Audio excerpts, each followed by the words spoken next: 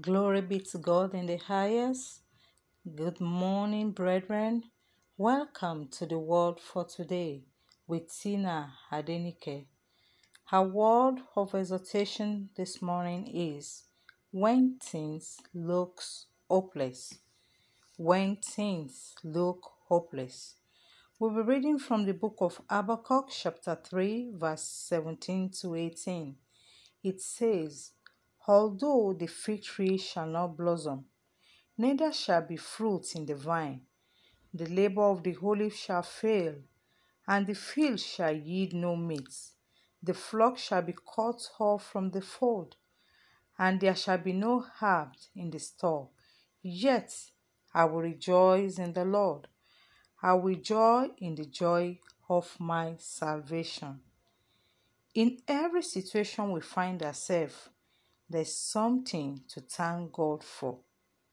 If you have a problem, God is the reason why it's not worse than it is. Life can be very turbulent indeed, but thank God we have a stiller of storm, who is our Lord Jesus Christ. The truth is that at one point or the other in life, everyone will experience storm or hopeless situation. Beloved, what kind of storm or hopeless situation are you facing now? What are the challenges you are facing in your life right now? Are you having marital problems? Or yours is a financial woe? Is it poverty, failure, disappointment? Or your child is going astray? Is it sickness? Or an whole sickness has just returned? What then shall we say to all this? The scripture we read about Prophet Habakkuk tells us what Habakkuk did. Prophet Habakkuk knew what to do when things seems hopeless, when things seems completely hopeless. When he wrote this verse, his world was literally falling apart. He had nothing. Things seems destitute. So what did Habakkuk did? He decided to rejoice and praise the Lord in spite of everything he was going through, because he knew that God was bigger than his problem and he already had a way to get him out of those circumstances. Habakkuk was looking beyond his problem to what God can do in his life. No wonder the Bible says in the book of Philippians, chapter 4, verse 6, it said, Be careful for nothing, but in prayer, but be careful for nothing, but in everything, by prayer and supplication, with thanksgiving, let your requests be made known to God. The instruction of this scripture is don't allow anything to bother you for nothing. Never permit your mind to be troubled for nothing. Never permit your mind to be troubled and heavy for nothing. Let there be a consistent and continuous outflow from you to God. Those things that occupy you and prioritize your life and heart are unresolved issues of life, especially if they are emotional, psychological, or spiritual. They are the major cause of tension and frustration in man. You notice that at one point you are excited and at other times you feel depressed. The answer is that you are mostly harboring a lot of issues in your mind that you should not have allowed.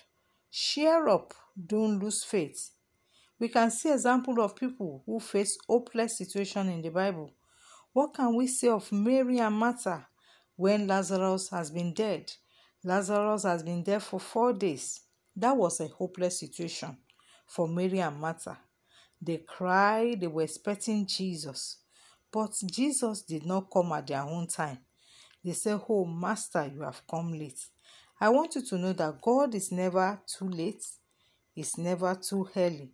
No matter the situation you are going through, that situation is not hopeless.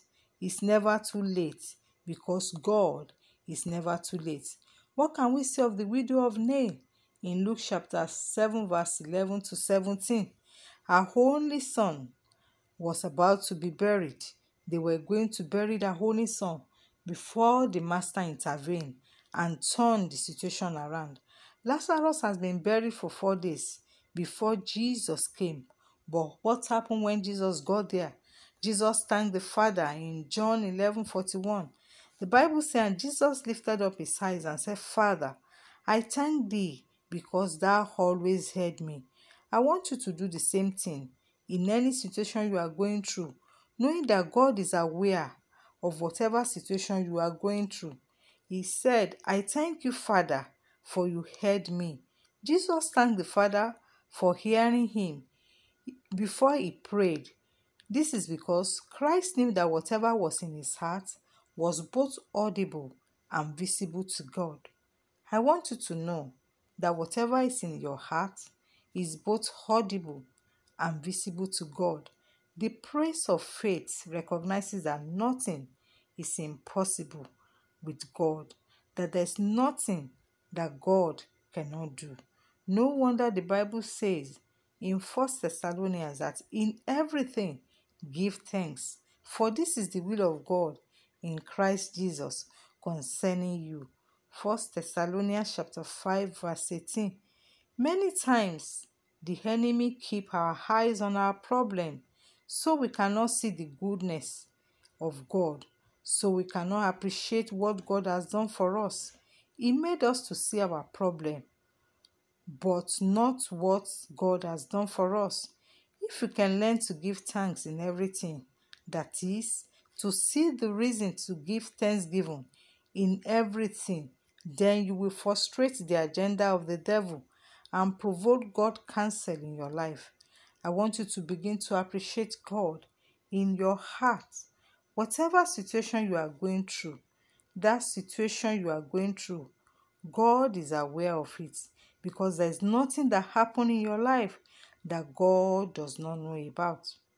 My brethren, forgetting about the past and worrying about the future won't change anything. Look to your Heavenly Father, because He's a present help in times of need.